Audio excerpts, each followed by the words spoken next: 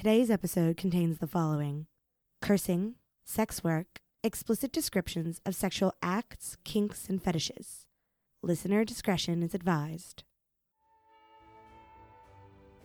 Welcome to A Story Most Queer, where every week we bring you a new story about queer characters and lifestyles, written by queer authors, narrated by queer voices. Pocket-sized queer stories for everyone. A Story Most Queer is brought to you by Mischief Media. This week's story is Raunch Daddy, written and read by Dale Corvino. January 21st. Scene from a breakup. Just go, Nick. You're too emotionally unavailable. This is as available as I get, I pleaded. He slammed the door shut. This year has been trouble on trouble already. First, I got laid off due to the recession. Then my boyfriend kicked me out with this final review. I found a sublet a few blocks away. All my savings went to the deposit and upfront rent, and I feel like a lurker in my former life. See, I have feelings. Facing uncertainty and loneliness, Nick went on a fitness kick. He shed his relationship weight running around Tompkins Square Park, waiting his turn to do pull-ups in the exercise yard. After seeing results from the combined effects of regular workouts and his newly austere diet, he began cruising AOL's gay chat rooms. He enjoyed the attention he received in the chat rooms. Turning 30 had been marked by a lively dinner with friends at the fanciest Indian restaurant on 6th Street, followed by a cake with sparklers arranged by his now ex. 31 found him alone in a barren studio, perched at his iMac, chasing freelance work by day and validation by night. Thankfully, his upstairs neighbor didn't know enough to password protect her Wi-Fi signal. User Horny John UWS. Come uptown, I'll make it worth your while. User Nick of Time. Thanks, John, but I'm gonna pass.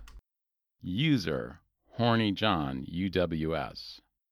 Are you sure? February 29th. Leap year, huh? I'm not getting enough freelance work, but at least I look good, LOL. I've been hitting the M4M chat rooms, and it's good to know I can still pull trade after getting thrown out. This one chat room regular I've turned down repeatedly, mostly because he lives on the Upper West Side, does not quit. After yet another rejection, he offered me money. I don't see anything wrong with it. Gigs are scarce right now, and the jobs I've invoiced are taking forever to pay. Nick showered, dressed, and caught the train to the West Side Line. John answered the door and initiated some small talk. He was an antiques dealer with a lover, a dog, and a house in New Hope. He had a really hairy ass crack and tensed up at the faintest hint of penetration, but Nick persevered, like a trailblazer through dense jungle. John was audibly delighted. They hadn't really discussed a dollar amount. As he was getting dressed, John said, "You're as good as any hustler I've ever hired, so you get the going rate," and emptied his wallet. He asked for an appointment for the following week. "If you have any friends like you, I love to get tag-teamed," he added. Nick nodded and smiled as he left. He returned home with a stack of 20s and a business plan. April 15th. After saying yes to the hairy antiques dealer, I'm making more money than I did at my old job, in cash. I didn't think I'd be that good at it, but I've been told by more than one guy that I'm a natural, whatever that means. I think my background in the service industry helps. I'm punctual and professional. Last week, one guy answered the door, looked at his watch, and said, "Oh, you're actually here." I guess other guys keep him waiting. Nick hadn't been at his last job for very long before the bust, so he had the least amount of seniority when the layoff started. "First in, first out," the human resources manager said with a pouty grimace as she handed him a box. The freelance work, scant as it was, made a good cover story for his new career. He had a sole confidant he could talk to about hustling. His friend Dean had been a party promoter who turned to sex work after New York nightlife was shut down by the Giuliani administration. "I used to throw parties," he'd say, and after a beat, "Now I am the party." Nick had been keeping a diary in a fairly pretentious leather-bound journal with hot-pressed pages and gilded edges he'd gotten as a Christmas present from his mom. He began writing a little recap of every call, with details like address, rate, and preferences. On late-night phone calls, he would read entries to Dean, who would laugh and laugh, identifying with the absurd scenarios he'd documented, while delighting in Nick's earnest approach to the work. May 12th. These younger boys won't travel to Jersey, but I don't mind. He was a tickle fetishist who booked a room at the Holiday Inn. He wore a wedding band. It was a pretty tame scene. I restrained his hands over his head and tickled his underarms, and also threatened to tickle him harder if he didn't open his mouth. Then he flipped the script on me, holding me down and tickling my feet, legs, ass, and underarms. I was fine with it until the tickle toys came out. I could even deal with the 1-inch sable paintbrush, but when he brought out an electric toothbrush, I was done. Still, I like being a service provider to the whole tri-state area. Sometimes I feel like one of the late-shift utilities workers I saw on the bus ride back from Fort Lee. $300. Nick met up with Dean at the Cock, the bar where Dean used to throw his notoriously frisky party featuring naked go-go dancers.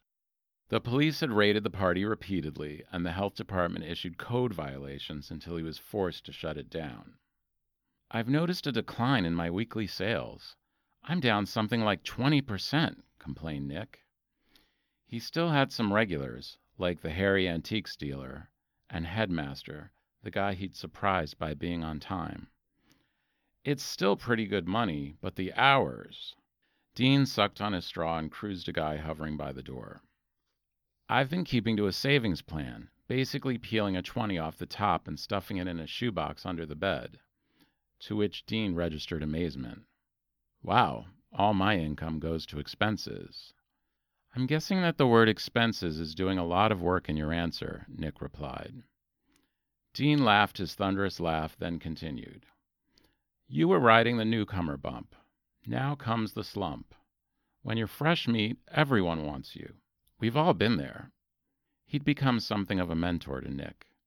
He'd familiarized him with all these kinks and fetishes Nick had only read about. "You could say Dean showed me the ropes," Nick once joked to a bondage enthusiast as he worked through his bowlines. June 5th. Dean called me in for a double with one of his regulars, an older, well-preserved gay guy who lives down by Wall Street, a lycra fetishist. He had a collection of underwear, singlets, jocks, and Speedos. As we tried the items on, he got more excited. We wound up in used jocks, smoking cigarettes, playing into this fantasy of a couple of horny bros hanging out after a game. He loved being designated to service us. On the way out, I noticed yesterday's crossword puzzle on the kitchen table. I said, "Oh, I do the crosswords too," and gave him the answer to 32 across. This seemed to annoy him, and he all but pushed us out the door. Dean yelled at me for ruining the fantasy. $200. Dean's call interrupted Nick's afternoon sleep. "Hey, I've got one I can't do. A Raunch Daddy, West Village, $250. "A what?" "Benito's a super guy. He's actually kind of a famous Mexican novelist. He likes guys ripe and sweaty. No deodorant, no cologne. He'll sniff your pits and your crotch and even your sweaty ass." Nick hesitated, but Dean kept pitching. "I think he'd really like you. He digs more natural guys." Dean enhanced his physique with steroids, from Mexico, as a matter of fact. "It takes time to work up a stink, and I'm just too busy." Nick took Benito's number, and after getting home from another grind of a session with the hairy antiques dealer, called him. They had a polite conversation and scheduled an appointment for the following day.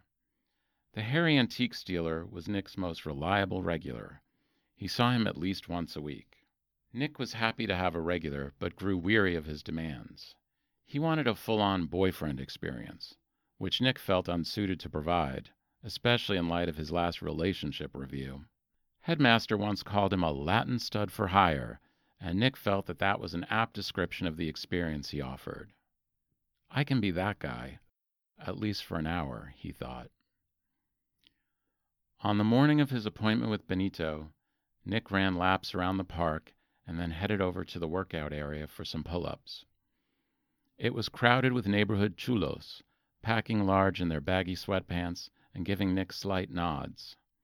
He skipped putting on deodorant and came to enjoy tracking the developing odor wafting out of his warm pockets as he ran errands.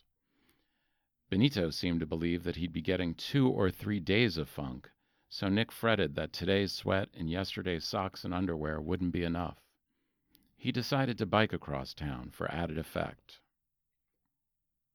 "Please come in," Benito said at the door, and he leaned in to get a whiff as Nick crossed his threshold. With a delicate touch, he placed a turquoise envelope on the dresser. "Hello, I'm Nick," he said, and shook his hand.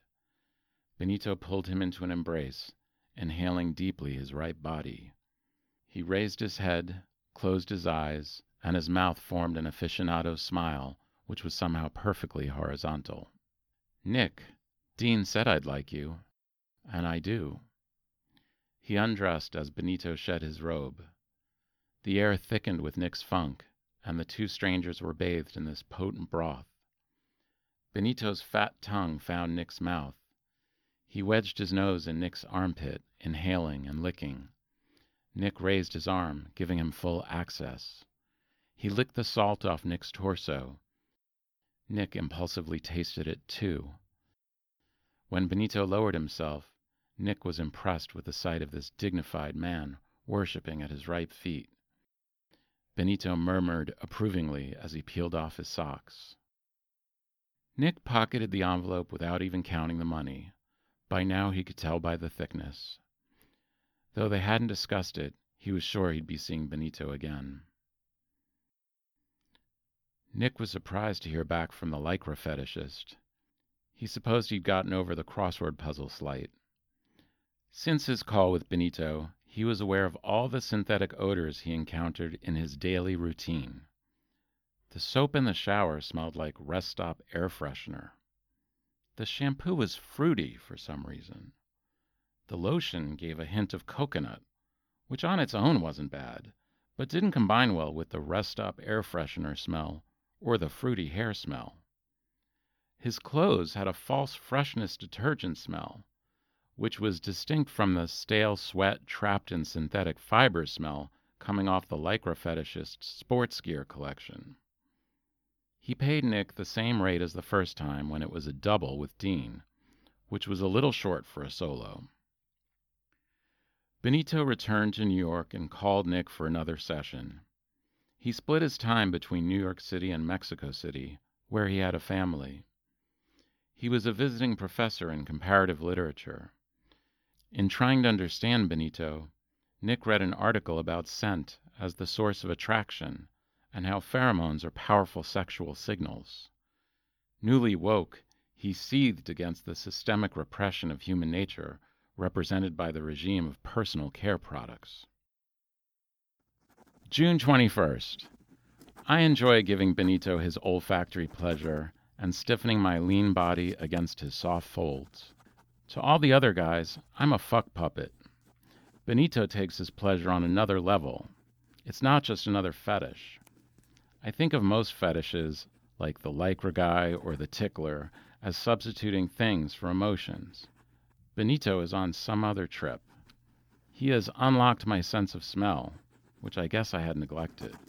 I spent the afternoon shopping for unscented soap and detergent. $260. On Benito's next stay in New York, he brought Nick a copy of his novel and some alfajores from a cake shop in Mexico City. Nick had made the switch to unscented products at home and only applied deodorant when it was really called for. He expected to get complaints, but instead men and women were drawn to him in public settings in what seemed like supernatural patterns. I guess nature is super, Nick announced to one particular swarm in Tompkins Square Park. After repeat sessions whenever Benito was in town, Nick moved into his apartment. He'd done a fair number of in-calls in his sublet. The landlord had questioned all the traffic, and it didn't really feel like home anymore, if it ever did. Benito's place, with its clean lines and soft tones, was sheltering and placid, like a hotel in a foreign capital. It had well-designed built-ins, and the lights were on dimmers, and Benito had cleared a closet and a nightstand for him. He also left detailed instructions on the care of his plants. There was a giant aloe with spiky spears in the window by the kitchen. "He is a desert dweller. You must not drown him," he wrote. July 31st. I saw the Herring antiques dealer again, who told me he was spending next month with his lover in New Hope. He invited me to visit, offering to put me up in a nearby hotel. Honestly, I was relieved. He can be so clingy. Of course, he was extra clingy, knowing that he probably wouldn't see me again for a while. I found myself thinking about Benito while faking my way through the session. There's no one else like him. He doesn't go for any false projections of romance. $220. Nick would only go on calls when Benito was out of town. Sometimes he would even tell him about them. Though Benito wasn't jealous, Nick liked maintaining this boundary. He'd clean the apartment naked, working up a funk so that he'd be ready for his return. He'd lay around reading Benito's novel in the original Spanish. Translation is impossible, I'm afraid, Benito once said of the matter. It would take him a long time to get through a chapter, but he had time. He'd make lists of words he didn't understand. Shortly after moving into Benito's, Nick met up with Dean back at the Cock. Dean had just finished a call with a Black John with antebellum fantasies. Dean sincerely enjoyed the psychodrama of race play, but it made Nick uncomfortable. "I think I'm in love with Benito," Nick confessed over a beer. "Who's Benito?" asked Dean. "You set me up with him? The Mexican writer in the West Village?" "Oh, Raunch Daddy," Dean said with laughter. "You can't go falling in love with your Johns. You'll go out of business." "Not all of them, just Benito," Nick replied. "Looking for love in all the wrong places," he scolded his friend with country music lyrics. "And by the way, you stink." Is there such a thing? Nick wondered as he sniffed his pits. In anticipation of Benito's return, Nick had prepared a list of words and phrases from his novel he couldn't find in the Spanish-English dictionary. They were mostly Mexican slang terms, along with some place names. The list would provoke a long conversation about the characters in the novel, interlaced with details of Benito's own life in Mexico City. Nick was sprawled naked on the sofa writing in his diary when Benito walked in carrying bags of groceries, having promised Nick a lavish feast. "I prepare for you caña de filete con puré," said Benito. "What's that?" "Don't worry, Gringuito. It's steak and potatoes." They laughed. "What are you reading? That is not my novel," Benito asked with mock indignation. "I'm writing, not reading. It's my diary." Another writer in the family. "May I?" asked Benito, sliding alongside him to read. "I've been hustling all this year, and it's mostly bearable. I try to keep the regulars interested and meet my weekly sales goals. I pride myself on being on time and delivering the goods. I'm never without my kit: condoms, lube, mints, lip balm, spare jockstrap, moist towelettes, eye drops, zinc lozenges, pain pills, and emergency 20. What I didn't count on was the intimacy. It's changed me. I found something to love about every single John." Benito picked up his head and paused to consider. "I enjoy your phrases. They remind me of your arched feet." He bent to kiss them and inhale their complicated notes. "Planted on the ground assertively, yet arched over the horizon like mangrove roots. like them, briny and pulsing with vigor. Puta madre, I can be so fucking florid. I've learned a lot from hustling, Nick said. Oh? About desire. Not everyone can express what they want like you can. Or even know. It's all coded. Sometimes I have to figure it out before I can deliver. You've persuaded me. You're a mechanic of longings, Gringuito. Also, how to glide past reception at elegant hotels. A useful skill. The feast was impeccable. Benito flamed the beef with mezcal, the way he'd had it in one of his favorite restaurants back home. After the feast, Nick gave himself to Benito with an abandon he had never accessed before. He merged with Benito, his lover, his John, his professor, his aficionado, as they revered his body together. They raised all the boundaries between them: age, language, culture, power, money, the Rio Grande, the dry plains of the Southwest. Sprawled in bed, the novelist at his feet, he gloated over his ex-boyfriend's bad review. I'll show you emotional availability. Though the thought that he'd been brought to this place of emotional availability while hustling pricked at the afterglow. Some days later, Nick returned to the apartment to find his diary perched on the dresser, where Benito left his turquoise envelopes. Beneath the diary were 12 such envelopes, and on the last page was a note written in red. Nueva York, 15 de septiembre del 2004. Querido, it's Benito. Of course you know from my pedantic handwriting. I beg forgiveness for sticking my nose, haha, in your diary. I haven't told you something about your bounty of pleasures. Your body somehow brings back remembrances of the lost idol of my youth. Your musky ass and overripe meloncino snapped off the vine, dew glistening on its skin, cracked open on the metate. Your underarms, the neighbors' brick chimneys, commingling and thickening flavors of fruit and legume and pepita on their hearths, an alchemy of passion and earth. The touch of your pampered fingers, that of my tutor, a boy just a few years older than me, who was later murdered by Los Halcones. Of course your cum is my own tepache de piña. How I long for our unholy acts from my patio in Coyoacan. All is illusion except for your odor, Gringuito. Let me also remind you that it is quite inconvenient, given my populist and anti-imperialist leanings, to be so enraptured by your capitalist body.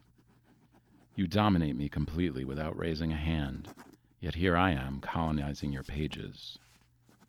Sometimes, when I grade my students' compositions, I hide lurid suggestions in the commentary. I will not return. The university has declined to renew my appointment. I suspect they have capitulated to pressure coming out of the El Encino melodrama. It's a small price to pay for defending our democracy, such as it is. Please stay in the apartment and maintain the plantitas. Benny. Nick lowered his nose to the page and inhaled, detecting hints of tobacco and vetiver from Benito's absent fingers. His tears plonked on his lover's words, tracking through the red ink and pooling along the page's gilded edge. Thank you for listening to A Story Most Queer. Raunch Daddy was written and read by Dale Corvino. This episode was edited by Leah Cornish. Our outro music is Round Daytime by Paratune. If you like the show, please remember to rate, review, and subscribe on your podcast app of choice. It really helps others find us. You can follow us on social. We are A Story Most Queer on Facebook, Instagram, and Twitter. If you would like to submit a story, head over to astorymostqueer.mischiefmedia.com to read over our FAQs and fill out the form. You can also check out mischiefmedia.com for the other shows on our network. A fan of everything that goes bump in the night? or at least everything that goes bump on the silver screen, check out our brand new horror movie podcast, Jump Scare. Thanks again for listening. We'll see you next week for another Story Most Queer.